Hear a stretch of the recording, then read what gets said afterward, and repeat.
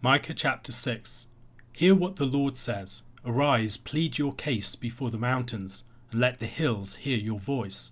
Hear, you mountains, the indictment of the Lord, and you enduring foundations of the earth. For the Lord has an indictment against his people, and he will contend with Israel. O my people, what have I done to you? How have I wearied you? Answer me. For I brought you up from the land of Egypt, and redeemed you from the house of slavery. And I sent before you Moses, Aaron, and Miriam. O my people, remember what Balak king of Moab devised, and what Balaam the son of Beor answered him, and what happened from Shittim to Gilgal, that you may know the righteous acts of the Lord. With what shall I come before the Lord, and bow myself before God on high? Shall I come before him with burnt offerings, with calves a year old? Will the Lord be pleased with thousands of rams, with 10,000s of rivers of oil? Shall I give my firstborn for my transgression, the fruit of my body for the sin of my soul? He has told you, O man, what is good. And what does the Lord require of you, but to do justice, and to love kindness, and to walk humbly with your God? The voice of the Lord cries to the city, and it is sound wisdom to fear your name. Hear of the rod, and of him who appointed it. Can I forget any longer the treasures of wickedness in the house of the wicked, and the scant measure that is accursed? Shall I acquit the man with wicked scales, and with a bag of deceitful weights? Your rich men are full of violence. Your inhabitants speak lies, and their tongue is deceitful in their mouth. Therefore I strike you with a grievous blow, making you desolate because of your sins. You shall eat, but not be satisfied, and there shall be hunger within you. You shall put away, but not preserve, and what you preserve I will give to the sword. You shall sow, but not reap. You shall tread olives, but not anoint yourselves with oil. You shall tread grapes, but not drink wine. For you have kept the statutes of Omri, and all the works of the house of Ahab, and you have walked in their counsels, that I may make you a desolation, and your inhabitants a hissing. So you shall bear the scorn of my people. Micah chapter 6 begins with a covenant indictment that the Lord brings against the people, with the mountains and the hills summoned as witnesses. In Deuteronomy chapter 32 verse 1, the heavens and the earth are summoned as witnesses for the song of Moses. Give ear, O heavens, and I will speak, and let the earth hear the words of my mouth. The summoning of the mountains and the hills gives a sense of how serious the Lord's indictment is. However, where we might have expected the Lord to open with a searing declaration of his people's guilt, he actually invites his people to bring forth evidence against him. He's looking for some evidence, any evidence, to support their behaviour towards him. Was he unfaithful to them in some respect, or did he needlessly burden them? He recounts what he did for them. He led them out of slavery in the Exodus, the great founding event of the people, the event upon which everything else rested. He provided them with gifted leaders, Moses, Aaron, and Miriam. Moses and Aaron are mentioned as a pair in 1 Samuel chapter 12. Psalm 77 verse 20 declares, "You led your people like a flock by the hand of Moses and Aaron." This verse is surprising for including Miriam alongside them. Miriam, of course, was the sister of Moses and Aaron. She was involved in Moses' deliverance as an infant. She also led the women in song in Exodus chapter 15. This passage is reminiscent of Joshua chapter 24 verses 5 to 10. And I sent Moses and Aaron, and I plagued Egypt with what I did in the midst of it, and afterward I brought you out. Then I brought your fathers out of Egypt, and you came to the sea, and the Egyptians pursued your fathers with chariots and horsemen to the Red Sea. And when they cried to the Lord, he put darkness between you and the Egyptians, and made the sea come upon them and cover them, and your eyes saw what I did in Egypt, and you lived in the wilderness a long time. Then I brought you to the land of the Amorites, who lived on the other side of the Jordan. They fought with you, and I gave them into your hand, and you took possession of their land, and I destroyed them before you. Then Balak the son of Zippor, king of Moab, arose and fought against Israel, and he sent and invited Balaam the son of Beor to curse you. But I would not listen to Balaam. Instead he blessed you, so I delivered you out of his hand.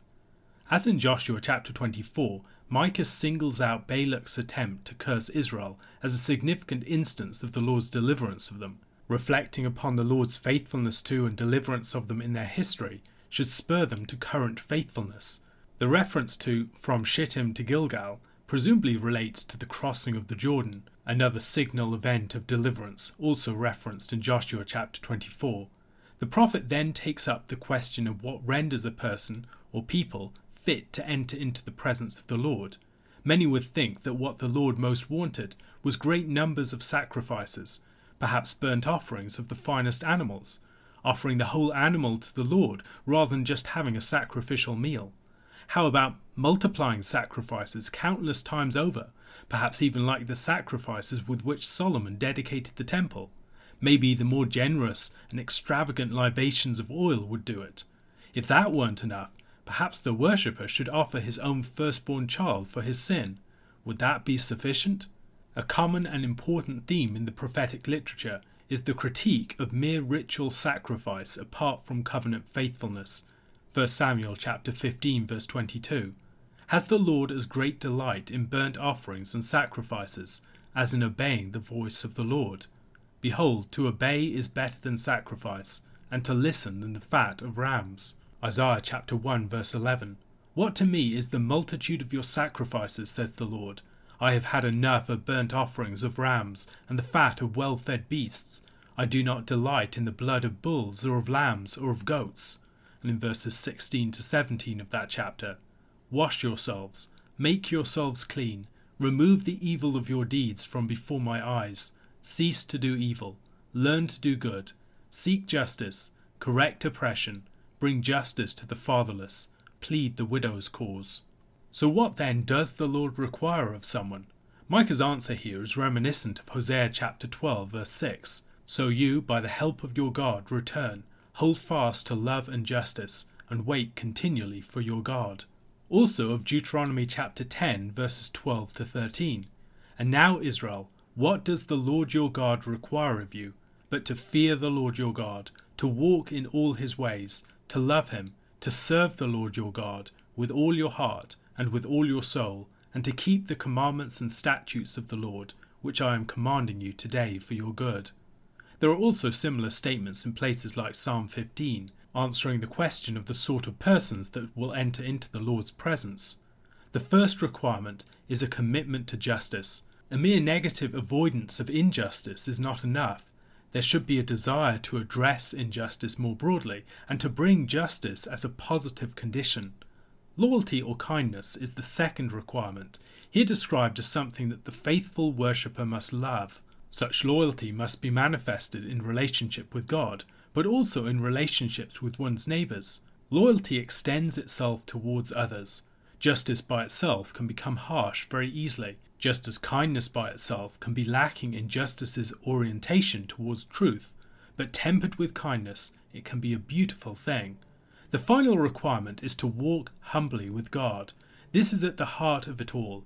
Where this is lacking, all else starts to become disjointed and hollow. True worship is not just ethical, the performance of moral deeds. Rather, true worship is at its very core a heart set upon the Lord, to love the Lord your God with all your heart and with all your soul and with all your might. This is what the Lord looks for and desires from us. Anything less is not enough for the worship of our Maker. In verse 9, Micah acts as the herald of the voice of the Lord. The Lord is speaking and all should be summoned to attention. The second half of the verse, translated as "hear of the rod and of him who appointed it" in the ESV, could also be read as Leslie Allen suggests, as a summons to attention for a group of people. Listen, tribe and assembled citizens. If the first reading is correct, it's a reference to the Lord's punishment and of the one who ordained it. In the second case, it's presumably addressed to Judah at a time when the people would have been assembled together. In verses 10 to 12, there are three key indictments of the people. The indictment focuses upon stealing, deceit, lying, and false measures. As in the book of Amos, the rich of the land are here condemned for their predatory dealings with the poor. Their riches are gained through falsehood, oppression, and injustice, and the more that they gather, the more that those riches testify against them to the Lord. The Lord promises, as their sentence and judgment, that he would make them desolate for their sins. Verses 14 and 15 give us curses of futility, similar to those found in Deuteronomy chapter 28, verses 38 to 41, in the curses of the covenant. You shall carry much seed into the field, and shall gather in little. for the locust shall consume it. Ye shall plant vineyards and dress them, but ye shall neither drink of the wine nor gather the grapes, for the worm shall eat them. Ye shall have olive trees throughout all your territory, but ye shall not anoint yourself with the oil, for your olives shall drop off. Ye shall father sons and daughters, but they shall not be yours, for they shall go into captivity. Although Micah is addressing people in the southern kingdom of Judah, they are accused of keeping the statutes of Omri and the works of the house of Ahab. This might seem strange until we consider that the influence of the Omrides had spread to the south, as the daughter of Ahab and Jezebel, Athaliah, had married King Jehoram. To secure his reign, Jehoram had killed 6 of his brothers, and through Athaliah all sorts of idolatry and other pagan influences came into the nation. Athaliah herself had reigned as a usurper and tried to establish the worship of Baal in the southern kingdom. Those who followed in the path of the Omrides, however, would be cut off, they would be made desolate, and they would be scorned by those who were faithful.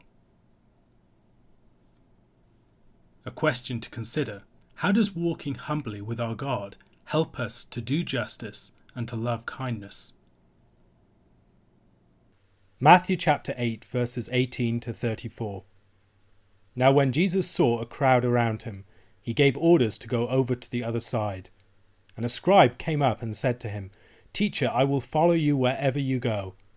And Jesus said to him, Foxes have holes, and birds of the air have nests, but the Son of Man has nowhere to lay his head. Another of the disciples said to him, Lord, let me first go and bury my father. And Jesus said to him, Follow me, and leave the dead to bury their own dead. And when he got into the boat, his disciples followed him. And behold, there arose a great storm on the sea, so that the boat was being swamped by the waves. But he was asleep. And they went and woke him, saying, Save us, Lord, we are perishing. And he said to them, Why are you afraid, O you of little faith? Then he rose and rebuked the winds and the sea, and there was a great calm. And the men marveled, saying, What sort of man is this, that even winds and sea obey him? And when he came to the other side, to the country of the Gadarenes, 2 demon-possessed men met him, coming out of the tombs, so fierce that no one could pass that way. And behold, they cried out, What have you to do with us, O Son of God? Have you come here to torment us before the time? Now a herd of many pigs was feeding at some distance from them. And the demons begged him, saying, If you cast us out, send us away into the herd of pigs. And he said to them, Go. So they came out and went into the pigs, and behold, the whole herd rushed down the steep bank into the sea and drowned in the waters. The herdsmen fled, and going into the city, they told everything, especially what had happened to the demon-possessed men. And behold, all the city came out to meet Jesus, and when they saw him, they begged him to leave their region. Matthew 8 begins a series of dramatic actions that Jesus performs in healings, exorcisms, and other wonders. Here we have an interruption of that narrative with a message concerning discipleship. And we've seen something of the order of these miracles and signs and actions, where Jesus will perform 3 things, and then there's a message concerning discipleship. 3 more, another message. This message underlines the difficulty of discipleship, both in the fact of not having somewhere to lay your head, and also having to leave things behind in a radical way. Jesus' statement concerning the foxes and the birds of the air might be a subtle reference to rulers within the land and to Gentile rulers more generally. The foxes are those like Herod, he's described as a fox in Luke chapter 13 verse 32, and the birds of the air are people like the Romans and others. This is the first use of the expression Son of Man in the Gospel, and this expression brings back the background of places like Daniel, the references to the suffering of the Son of Man, to the heavenly authority of the Son of Man. This is an expression that Jesus uses of himself, particularly when speaking to people outside of the immediate disciple group. The term is a somewhat enigmatic one, and perhaps it's a challenge not just to slot Jesus into an existing slot. There is a slot called Son of Man that you find within the prophets, like Ezekiel and Daniel, but it's not clearly defined. And so you have this one character that's a bit mysterious, and Jesus can define himself relative to this character, but also fill out a picture that has surprising elements to it. such as the Son of Man who's rejected, who's not received, who has nowhere to lay his head, presenting the starkest contrast with the rulers of this age, who, unlike the one who has all kingdoms and authorities given to him by the Ancient of Days, dwell in mighty palaces and beautiful houses. The final statement that Jesus makes here is perhaps the most arresting. In response to a disciple who asked first to bury his father and then to follow, Christ says, "Follow me and leave the dead to bury their own dead." It's surprising break with what we'd expect of filial piety, that the son has to be loyal to his father and bury him. Elsewhere, Jesus teaches against the teaching of the Pharisees, who allowed people to be absolved of their responsibility to their parents. So presumably that's not quite what Jesus is saying here. However, Jesus' statement still should shake us. The statement, "let the dead bury their own dead," suggests that there's a cycle of death that's playing out, that generation after generation the dead are burying their dead, and these people are walking dead. There's no actual life that's taking place. The cycle is one of death. And Jesus, throughout this chapter, has been introducing a cycle of life. He's been dealing with people who are dead in the sense of being outside of fellowship with God and other people, or dead in the sense of experiencing deep sickness and approaching death. And then we'll see other forms of death as we go through. Jesus has come to break this cycle, and those who want to follow him must recognize their loyalty to this cycle of life and not just perpetuating the cycle of death. There is something that must take precedence over that. Now, it's worth bearing in mind that this father had presumably not died yet. Rather, the man is waiting for his father to die and then going to follow Jesus. But by that point, it will be too late. This mission has an urgency to it. There's only a few years before Christ will die, and if he's not on board at that point, he may miss the boat. And the urgency with which Jesus presents his call to discipleship starts to sharpen the distinction between the following crowds and the committed disciples. That distinction becomes much clearer. Jesus is followed by his disciples into the boat and out into the sea. And we might think about the story of Jonah as there's this storm that rises up, and the people on deck are frantic and trying to deal with the situation, whereas Jonah is asleep in the hold. Here Jesus is asleep, but the situation changes when he rises up. The storm rises, and Jesus is asleep. Then Jesus rises, and the storm sleeps. There is a quaking of the waters. Now, there are 3 earthquakes in the book of Matthew. The quaking of the sea here, there's a quaking at the cross, and there's a quaking at the resurrection. And I think this should be a clue that there's something more going on here. Jesus is asleep in the grave, and then he rises up and he delivers his people. The time will come when the disciples feel that they're left all alone, that Jesus is asleep, that he's not helping them, he's gone from the scene. And they face this great storm around them. And then Jesus rises up and delivers them and stills the waves. That will happen at the resurrection. And this is a preview, as it were, of that pattern already taking place. The little faith of the disciples contrasts sharply with the great faith of the centurion earlier in the chapter. Jesus is in control of the situation. He's able to rule over the waves in a way that causes the disciples to marvel. They don't know who this person could be.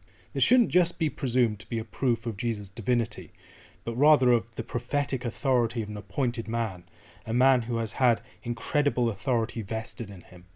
And we'll see as we go through Matthew that actually Jesus has all authority in heaven and earth invested in him, an authority that only God himself can enjoy.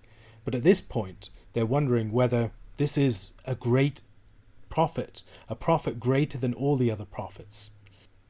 At the other side of the sea, they arrive at the country of the Gadarenes. There they encounter a sort of trifecta of extreme impurity, demonic possession, tombs, and pigs. Why are there 2 demoniacs here?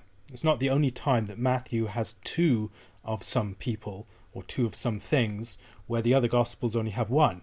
We see 2 sets of blind people in chapter 9 verse 27 and in chapter 20 verse 29 to 34, and then also a donkey and a colt in chapter 21. You can see pairs of persons healed, 2 demoniacs, a woman and a girl, 2 blind men.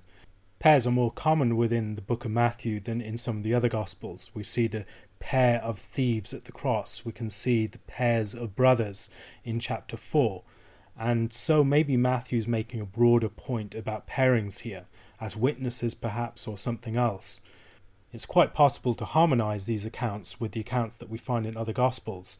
Perhaps Matthew has less of a scenic immediacy than Mark does, and so focuses upon the numbers of people more than the specific engagements that Jesus has, in which one of the demoniacs would have been the lead figure. Another possibility to consider here is that Matthew is consciously collecting a series of miracles in a way that highlights numbers. So you have 12 people that are delivered in some way. The leper, the centurion and his servant, Peter's mother-in-law, 2 demoniacs, paralytic, a woman and a girl, 2 blind men, and a mute man. And putting all these together, it's a sign of a new Israel, perhaps. The demoniacs address Christ as the eschatological judge, as the Son of God, as the one who will torment them. We've already seen Christ presented as the eschatological judge at the end of chapter 7, where Christ is the one who will judge people who come and say, Lord, Lord, and he will say, I never knew you. Depart from me, you workers of wickedness. Elsewhere, we've also seen Satan recognizing Christ as the Son of God. The use of such a title underlines the fact that Christ's identity was known to spiritual beings. He is not just a mere man. He is one who has come from heaven to act in a decisive manner. Many people reading Matthew's Gospel, or the Synoptic Gospels more generally, can suggest that they have no concept of Christ's pre-existence, that Christ is one who has come from heaven, but yet has always existed before that, thinking of Christ just as a great man, perhaps. But passages like this suggest that even in the Synoptics there is a concept of pre-existence. The demons beg that if they are to be cast out, they be cast out into the herd of pigs. The pigs then career down the steep bank and are drowned in the waters. It's similar to the drowning of Pharaoh's army in the sea. Christ is the Son of God who binds the strong man. He is the one with the power to exorcise the demons, to drive them out, to deliver people that have been held in bondage.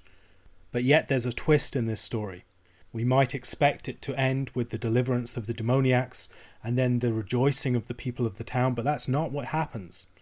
The Gadarenes beg that Christ would depart from them, much as the demons begged. There's an association between the demons and the Gadarenes. Now, one interesting thing to observe is that these men were cast out of the town. They were dwelling among the tombs. They were, in many ways, like scapegoats of the town.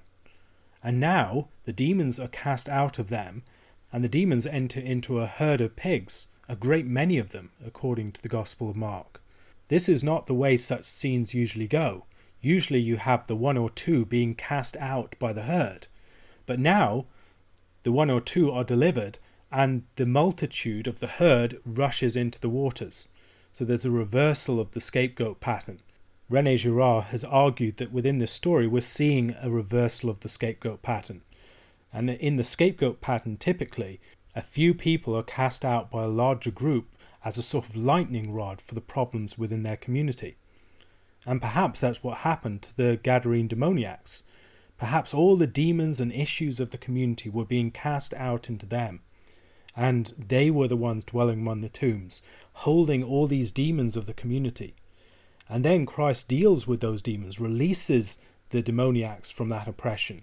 And those demons then go into the herd, which represents the people of the town.